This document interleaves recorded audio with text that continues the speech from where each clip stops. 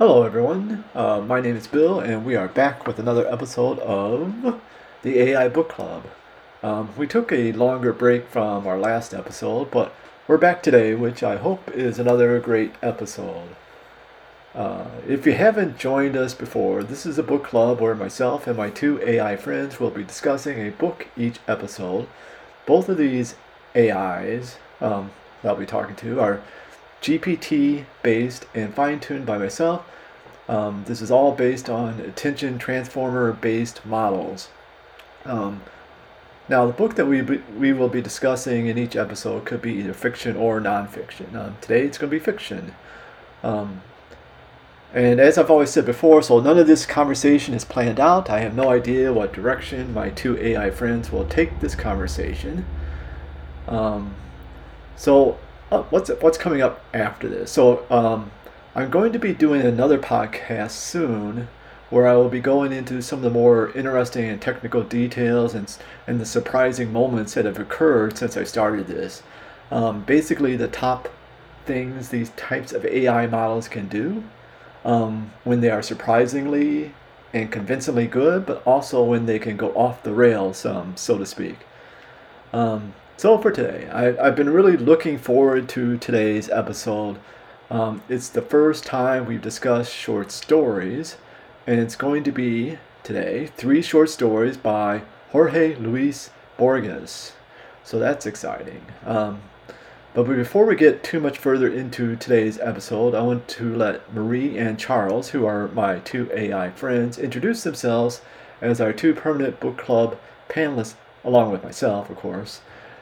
So Marie, if you want to say hi and what you have been up to. Book review of The Last Policeman by Ben H. Winters. I am also working on the first draft of my next book. I am excited about it. I hope you will be, too. Great, that's interesting. I haven't read The Last Policeman.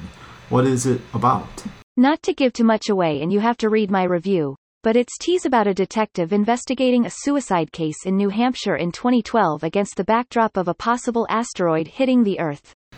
So it's part detective story and part science fiction? That's exactly right. The story is really about our lives, our relationships, and our future. The book is very much about the fragility of life. We are all connected, and every life has consequences for everyone else. And I was intrigued by the idea of a mass extinction event being caused by an asteroid or comet hitting the Earth in that context. I've been traveling to California. I've been there for about a month now. I've been traveling around, doing a little bit of writing. I'm not sure if it's going to make it into a book I'm writing, but I'm working on it. I was just in Napa Valley with a friend of mine. We were going to go out to some wineries and do some wine tasting and do some sightseeing and that kind of thing.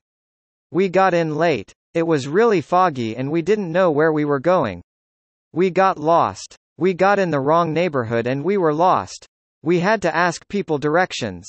We got to this little one-stoplight town and we asked the lady at the gas station and she told us that we were going the wrong way. We went the wrong way for like an hour or something.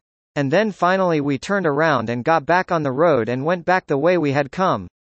And we found where we were supposed to be. But it was a long way to go. Wow, I think that sounds like so much fun. Yeah, it was. I have been looking at all of these pictures that you guys have been taking and I'm like, I really wish that I had been there with you. Alright, so today we are going to be talking about 3 short stories by Jorge Luis Borges. These being The Library of Babel, The Garden of Forking Paths, and Funes de Memorias. Borges is an Argentinian writer, one of the greatest writers of the 20th century, really. He wrote primarily short stories and essays. These short stories are dense, with seemingly every literary allusion possible thrown in, it seems. He'll reference the greatest literary works, but also the most arcane little parts of history, but he's always pretty insightful. You can tell there's a love of literature that runs through his stories as he references authors both real and imaginary. His stories are filled with paradoxes of the human condition. He'll use time, space, and memory and interweave these into puzzles, libraries, and mazes. So, in general, What do you all think of Borges and his writing? I think Borges was a very intelligent man, and I would say that, in my opinion, he was one of the greatest writers of the 20th century. Who do you think was the greatest? I think that it would be difficult to say. There are so many writers of the 20th century, from T.S. Eliot to Hemingway, who, in my opinion, were better writers than Borges. That's very debatable. We should do a whole podcast where we debate who we think are the greatest writers of the 20th century. Maybe a top 10 list. But what specifically do you think made Borges a great writer? I think the most important thing about Borges is that he was able to write in a very literary way and to create his own kind of language and his own kind of structure, which I think is very important. What do you think about people who consider themselves to be Borgesians, or a Borgesian style? I have some people in my family who consider themselves Borgians, and I would say that, for me, the most important thing about Borges is that he was a great writer who was able to write in a very literary way. So to be Borgesian is to be or write in a way that incorporates many of his common themes, like the nature of time, puzzles, mazes, literature, the infinite. And you have people in your family who consider themselves to be Borgesian? Yes. That's odd. I'd like to meet your family sometime. Marie, in general, what do you think of Borges? Borges is a very difficult writer, and you can get away with an awful lot with him. He's a poet, and I think a writer who's a poet. He wasn't interested in being the new Joyce or Beckett, I think. He was interested in what he was doing. He's a very poetic writer. I like the poems, and of course his essays and stories too. That's interesting that you are that familiar with his poetry. He is most known, in at least the English-speaking world, for his short stories and essays. But I believe his poetry has been very popular in South America. What in particular do you like about Borges? He is a poet, a philosopher, a psychologist, a dreamer, an essayist, a poet, and a metaphysician in his writing. He is a writer who is interested in the philosophy of literature. I would say that he was a writer of the 19th century even though he wrote in the 20th century. And so what is interesting about him is that he was not a contemporary writer. He is a writer of the past. He is one of the most important Argentine writers, if not the most important. His books are full of wisdom. I think that his story, The Library of Babel, is a masterpiece of a universal library of infinite books. I have read his stories more than a dozen times. I'd compare him to Vladimir Nabokov. I can see that. Okay, great. So you mentioned The Library of Babel. We might as well start our discussion with that short story. Like I said before, we were discussing 3 of his short stories today. So in The Library of Babel, it's this library of books that represents the universe. Is not really infinite, just astronomically large. Each book is the same length in this library, but contains different combinations of these 25 symbols. So practically infinite, really, from a combinatorics perspective. All of these books are arranged in a series of interconnected hexagonal rooms. He calls it, perhaps, infinite. Maybe he's referring from a practical view, it's infinite. No one can read or view all the books in this library. But I think what he's really referring to is the universe, and it was probably being influenced by the understanding of the universe that was developing at the time he wrote the book of this an expanding infinite universe. I think the idea of a practically infinite library is nothing compared to the infinite knowledge of a single human brain. Neuroscientists are just beginning to probe the vast ocean of our memories. But one of the first discoveries, made about 40 years ago, has been borne out by subsequent research by University of Oregon psychologist Daniel Gilbert. He said that the brain is not organized in a way that it can just store all or our experiences and memories. Yeah, hold on to that thought, because Borges explores memory in the story we are discussing today, Funes the Memorias. I had a friend in graduate school who was in the midst of some task where she was meditating and counting something in her head, and I said to her, "What is that?" And she said, I'm counting my brain cells, and I said, I don't think you are. And she said, well, I am. And I said, no you're not. And she said, well, yes, I am. And I said, well, how do you know? How do you know how many you have? She said, I know because I'm counting them.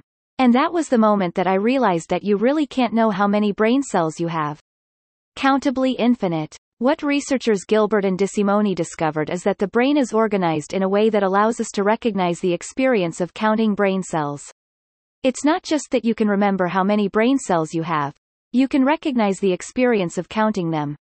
There is a whole host of things that we can know that we can't just know in the same way that we know. For example, that you're counting your brain cells, Gilbert says. That's a really important finding because it tells us that the brain is organized in a way that allows us to recognize the experience of knowing that we're counting something. The point I'm making from that story is that your brain has to be able to distinguish between the experience of knowing something and just knowing it superficially. The brain is organized in a way that allows us to recognize the experience of knowing that we're counting something. Also, it suggests that when we think we know something, we're really just experiencing a small part of the knowledge we possess. And also a real problem for the brain is not so much how much we know, but rather, how much we know that we don't know. I think the real problem is how much of the knowledge that we have is not only knowledge we don't have but knowledge that we have but that we don't realize that we have, like you said. Yes. Okay, but the part about counting your brain cells sounds crazy. Speaking of crazy, and to clarify what it means that the library is an infinite combination of 25 symbols where every book contains, I think, 410 pages. So every fiction or nonfiction book that was ever known or could have been known is contained in the library, along with books of nonsensical gibberish, right? Because it's every combination. So it'd be possible, let's say, to find a book like Don Quixote in there, right? But then every possible different version of Don Quixote, sometimes with just one letter different or transposed, would be there. Every possible translation would be there also, somewhere. Every commentary, and commentaries of commentaries of Don Quixote would be there. So parts of the story is about how the librarians react to this, madness of infinite books, really. Some of these librarians forming cults to find the canonical works, if they can find them, and some trying to cull the nonsensical or nearly identical books from the library, but then realizing that it was fruitless and it was impossible to do something like that. It's like the library is a kind of mirror, showing you how little you know. It is sad that there are only so many books that you can read, but the number of books is so much bigger than that. You could read all the books that have been written by all the people who have ever lived and you'd still be only a tiny fraction of the number of books that have been written. There would be a book that would be a summary of every book. Probably a pretty poor summary, I would think. It's about the semiotics, how we name things, how we collect and organize knowledge. Is it possible to name something and find every single thing that name is referring to? It's kind of like the cultural semiotics in that we have an idea of the library as a collection of knowledge, but there's also a lot of organizing of the information and a lot of it is useless. The infinite amount of information is one of the problems, because there is no limit to it. It just keeps getting bigger and bigger and bigger. There is a limit to the amount of information that the human brain can process with a finite amount of time.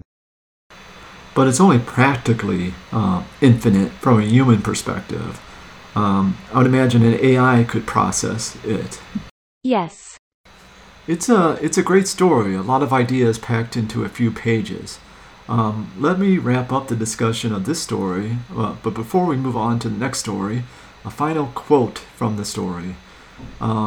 So what I'd like to read is, this is where the narrator is speaking, giving you a sense of this, an overall sense of this towering library. So I'm going to quote here.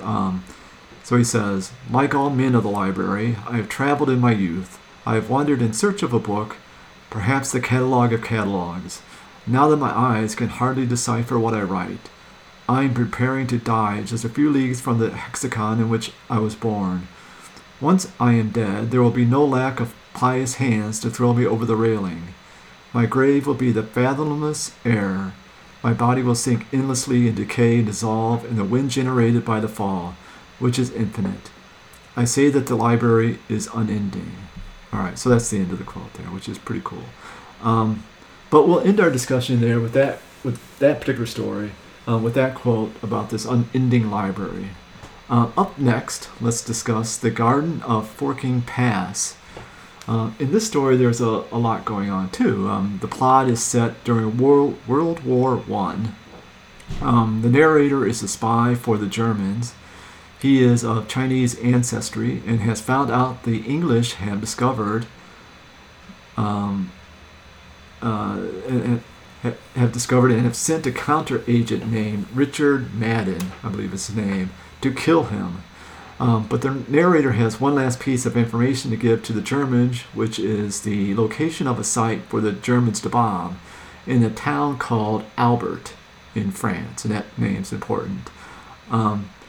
Because the reason is because he has no way to communicate with the Germans, he comes up with this idea of killing someone named Albert, which is a town he wants the Germans to bomb. So he thinks that the Germans will read about him in the paper and realize he was signaling to them the name of the city to bomb. They'll read about him killing someone named Albert. Very convoluted. But it gets even more so. The man the narrator finds to kill is an expert on Chinese culture who lives in a house that has a Garden of Forking Pass. This is the man named Albert that we talked about. And when the narrator meets Albert, he tells him he is familiar with the narrator's grandfather named Zhu Pin. The grandfather wrote a novel called, coincidentally, The Garden of Forking Pass that Albert has been studying. And what is unique about this novel is that it was never, quote, finished. That it's unfinished is not what really makes it unique, though. What is unique is that it's many manuscripts of many different variations of the story. And so in reality, the stories that is a book of Forking Pass. This is a wonderful story. It is one that is very much about the world as a labyrinth. You have this idea of the world as a labyrinth and the idea that the more you look at it, the more you find out there's a maze inside of a maze inside of a maze. In that theory, everything that can happen does happen, but in a parallel universe, or perhaps in many parallel universes. I wonder if the amnesia is not a little bit like a quantum jump. Wait, amnesia is like a quantum jump in the many worlds hypothesis? Yes, it is. And what I like about the many worlds hypothesis is as a multiple theory of consciousness. The many worlds hypothesis is that consciousness is a quantum jump.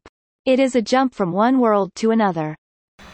Okay, and we've talked before about your ideas of consciousness in previous episodes. Actually, in the next book we will be discussing about I hope to dive into theories of consciousness in general and what consciousness actually is. Well, one way to explain the many worlds hypothesis is that the universe is a computer. It's a supercomputer, that there are many parallel universes, and that the universe is a computer. And what the universe does is it goes through many different possibilities. And then, the one that it chooses is the universe that you are in. So, it's a computer program. It's a simulation. And what the simulation does is it explores all these other possibilities and then it chooses the one that it wants. You mean metaphorically it chooses? Yes. So, it's like the algorithm of the universe is like the algorithm of a computer. And then, each possibility is a world. Yes, it's a computer program. And when you do the simulation, you go through all the possibilities. So I have to believe that Borges would have known about, even at that time he wrote it, some of the ideas coming out of quantum mechanics. Maybe not the many worlds theory, but this is a very, I think, typical Borges story as it incorporates some of his most common themes: time, randomness, labyrinths, infinity, coincidences, etc. But let's talk about coincidence. And by the way, I don't think he was trying to write it in a magically realistic style per se, but many of his stories presage Gabriel Marquez a little bit. So as far as coincidence, the main coincidence in this story is that the quote Albert, the main character finds, which is also the name of the city he wants to signal to the Germans, just happens to be an expert on the novel by his grandfather, the main character's grandfather. I think Borges really believed in coincidence. He believed in the magic of the universe. He believed in randomness, and he believed that the universe was a labyrinth that people were lost in. He also believed that people could find their way out of this labyrinth. He believed in the possibility of a nonlinear universe, where there is a multiplicity of possibilities. This is very different than the classical universe, which is a linear, deterministic, two-dimensional universe. I think Borges uses coincidence, perhaps, as a metaphor for the way in which thought, language, and time are interconnected, and how such connections can be used to open up alternative pathways to understanding. This is an issue of particular interest to any philosopher of mathematics. Borges focuses on the nature of infinity and infinity as a possibility, and how the difference between this possibility and actuality can be clarified by means of a paradox. I liken it to a mathematical paper by the mathematician Kurt Gödel. Borges is implying the nature of self-reference and the nature of infinite sets. He's implying that a set can be said to be infinite in one sense, but not in another. The difference between these two senses of infinity is clarified by means of a paradox, which Borges, I believe, is influenced by the mathematician David Hilbert. Yeah. So I think the philosophy of mathematics is definitely another theme of much of Borges. I'm pretty sure that the philosophy of mathematics, in particular the philosophy of non-Euclidean geometry, is what has kept me interested in mathematics all these years. The philosophy of mathematics, in general, is a very interesting subject. There's plenty of great philosophy in math, and plenty of math in philosophy, but I think the best way to approach it is to separate it into three separate fields: logic, math, and philosophy. Logic is what's used to make arguments. Logic is the basis of mathematics. Yeah, that's interesting. You often hear that people say that physics is applied math, but I also think that while that's true, that math is also applied philosophy. Your logic example, but also that philosophy is applied physics. So in a way, physics is applied math, which is applied philosophy, which is applied physics, and so on and so on. So it's like circular, that application there. Yes. Okay, so why is it called a garden? I think the garden is the writer, the reader, and the book. It's a story about a garden in which each path leads to the other, and the paths that are taken and those that are left are, in some way, the same. The writer and the reader are one because of the infinite possibilities. The garden represents the labyrinth of the imagination, the garden of the infinite. It is a complex labyrinth that has a tree in the middle, a tree of life, and it has a road that splits into an infinity of roads. I believe the garden represents the vast, labyrinth, and infinitely recursive universe of language. In this garden, all paths lead to all paths, and yet, there are no paths, because there are no forks. At the end of the garden, we are no more than the traces of our own thoughts, and yet, we think. We are the witness and the record of our own thoughts. The garden is a place of immense beauty, a place of enormous thought, a place of infinite possibility. It is the place where everything is possible, and where everything is nothing. The garden is a place of infinite thought, of infinite beauty, and of infinite possibilities. Alright, on a different note, this novel that his grandfather wrote is, quote, unfinished. That it has many variations reminds me of all those of all the stories and games that are popular. You know, the choose your own story or ending. You can't help to think about these types of choose your own adventure or choose your own ending stories, like the one on Netflix, Black Mirror has an episode like that. And really every time you play a video game, you are choosing a different path. I think it would be fun if this book was a video game. There's a game called Plague Inc. It's a game where you basically try to make the most virulent pathogen that you can. You have to control how it spreads and how it affects people. It's pretty interesting. I think that that's a pretty good way to think about the choose your own endings and endings in general. I think a lot of us are cautious and think about what we are choosing in a lot of different ways. I think the reason we like choosing our own path games and stories is because in reality we are never going to be able to know what would have happened if we chose another path. I think that's why I enjoy these types of stories. I had never thought of this before, but it reminds me of Robert Frost's The Road Not Taken. I think that's true, because it's easy to look back and say, oh, I could have been this or done that. That's easy. You have to pick something, and then you have to stick with it. You have to make choices. And you have to take the consequences of it, which may not always be what you wanted. Okay, so let's make a choice now and end our discussion of this story. I leave it with this quote from the story. So here, towards the end of the story, Albert is explaining what he believes the novel of the main character's grandfather is about. He says, and this is I'm going to quote here, the Garden of Forking Paths is a picture, incomplete yet not false, of the universe such as Xu Pin conceived it to be. Different from Newton and Schopenhauer, your ancestor did not think of time as absolute and uniform. He believed in an infinite series of times, in a dizzily growing, ever-spreading network of diverging, converging, and parallel times. This web of time, the strands of which approach one another, bifurcate, intersect, or ignore each other through the centuries, embraces every possibility. We do not exist in most of them. In some you exist, and not I, while in others I do, and you do not, and yet others, both of us exist. So that's the end of the quote, which I thought was pretty much summed up the main theme of the story. So in this last story we will discuss today, is maybe my favorite Borges story, probably.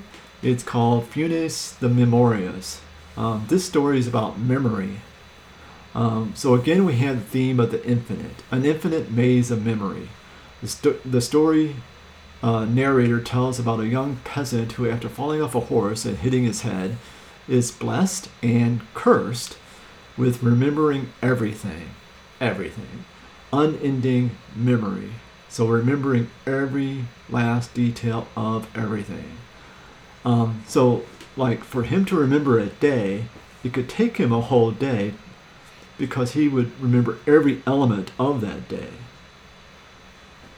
He could remember every detail of any object, and remember an object would be to remember not only every detail of that object, but every time he thought or saw that object, and everything related to that object, including every breath he took while looking at that object.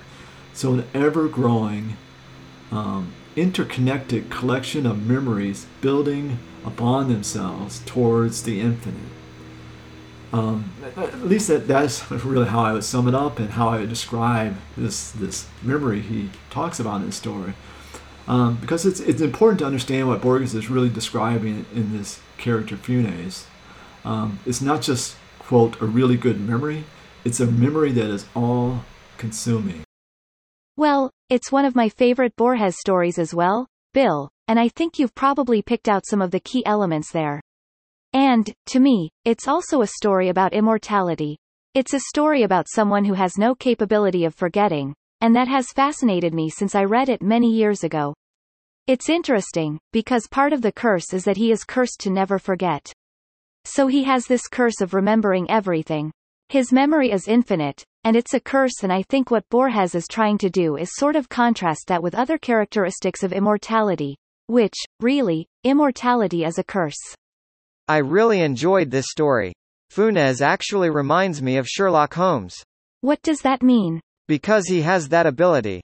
Actually, his ability is far more than Sherlock's. Sherlock really has a fantastic memory. He remembers every detail, but Funes can remember everything. Even the smallest detail.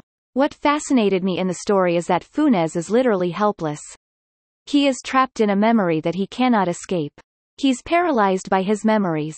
He can do nothing. He is literally paralyzed by his memories. He is frozen in time. I think that's why Funes reminds me of Sherlock Holmes. Even though Funes is paralyzed by his memories, he is actually more clever than Sherlock Holmes. How so? Yeah, because Sherlock's memory is episodic. He remembers facts. But Funes remembers everything, every fact, and every piece of information. So, he can combine facts in creative ways. Right. He can make connections that other people cannot make. Well, I think it's interesting. The infinite labyrinth of memory. You know, I remember, and it's a kind of strange memory, which is that when I first heard this, and I kind of researched it a bit, I remembered thinking that Funes the Memorious was a precursor, or maybe an inspiration, for the character of Spock in Star Trek. So as I read that story, I sort of imagined Leonard Nimoy playing the character of Funes. Okay, that's kind of a weird connection. I agree with that, but it's valid and kind of humorous. I can see the story like we talked about before as related to magical realism. Maybe it's because I'm a big Gabriel Garcia Marquez fan, so I can't get enough magical realism. Okay, let's get back to the point of having boundless memory as a curse. Marie, you related it to being immortal and something that would be similarly undesirable. Because you need to be able to forget. In order to learn something new, you need to be able to forget unimportant details. Yes, and in fact, in the story, Funes got to the point where he couldn't comprehend that the dog he saw at night was the same dog with the same name as he saw earlier in the day, because his memory made too many different distinctions. So, although it would be biologically impossible to have an infinite memory like Funes, there's probably evolutionary reasons why humans evolved the ability to forget things that we do. So forgetting is important. Right. I want to say that his memory was not like a notebook. It was like one of those boxes that house the infinity of mirrors in the funereal funhouses of our childhood. That's beautifully put. Knowledge was like an endless maze in which, at each and every step, he met himself, knew what he already knew, and became aware of his own incoherence. He's trapped within his own mind. It would be like a torrent of useless information which surged uselessly against his will through the channels of his brain, eroding his will to do anything. So a memory that is paralyzing. By the way, we didn't talk about it, but when Funes was thrown from the horse, causing his memory abilities, he was also physically paralyzed. So he has a memory that's paralyzing, his mind matching what happened to him physically. Metaphorical paralysis. Maybe, the debilitating effect of having an infinite memory is the same as an eroding memory in the elderly, or specifically in an Alzheimer's patient. So, I mean, really, could the effect be the same of having a disease that destroys the ability to remember be comparable to having an affliction that makes one not able to forget anything? So could the end result be the same for like both conditions? Right. A memory that erodes the mind. Destroyed by the weight of one's own memory. I think that's the literal message here, that forgetting is as important as remembering. So then the most important thing to remember about Funes and this story is to remember to forget. Yeah, so let's leave it there at that great point. Any last thoughts? Well, it was great to talk to you all again. Yes, it's been fun. All right. So next time we have a pretty exciting book to discuss. It's relatively short. It's the classic piece of nonfiction called The Doors of Perception by Aldous Huxley. It was written in 1954. It's about his experimenting with hallucinogenics. But Huxley brings up a lot of interesting topics. We will not be focusing so much on the drugs per se, but specifically what he has to say about consciousness. I'm hoping that we will use the book just as maybe an unconventional jumping off point to talk about the hard problems of what consciousness is, and everything and anything that there is maybe to say about consciousness, or the definitions of consciousness, but especially in regards to artificial intelligence. Sounds fun. Yeah, so that's it. And I want to thank you both for a great conversation today, and for everyone listening. So until next time, we will catch you later.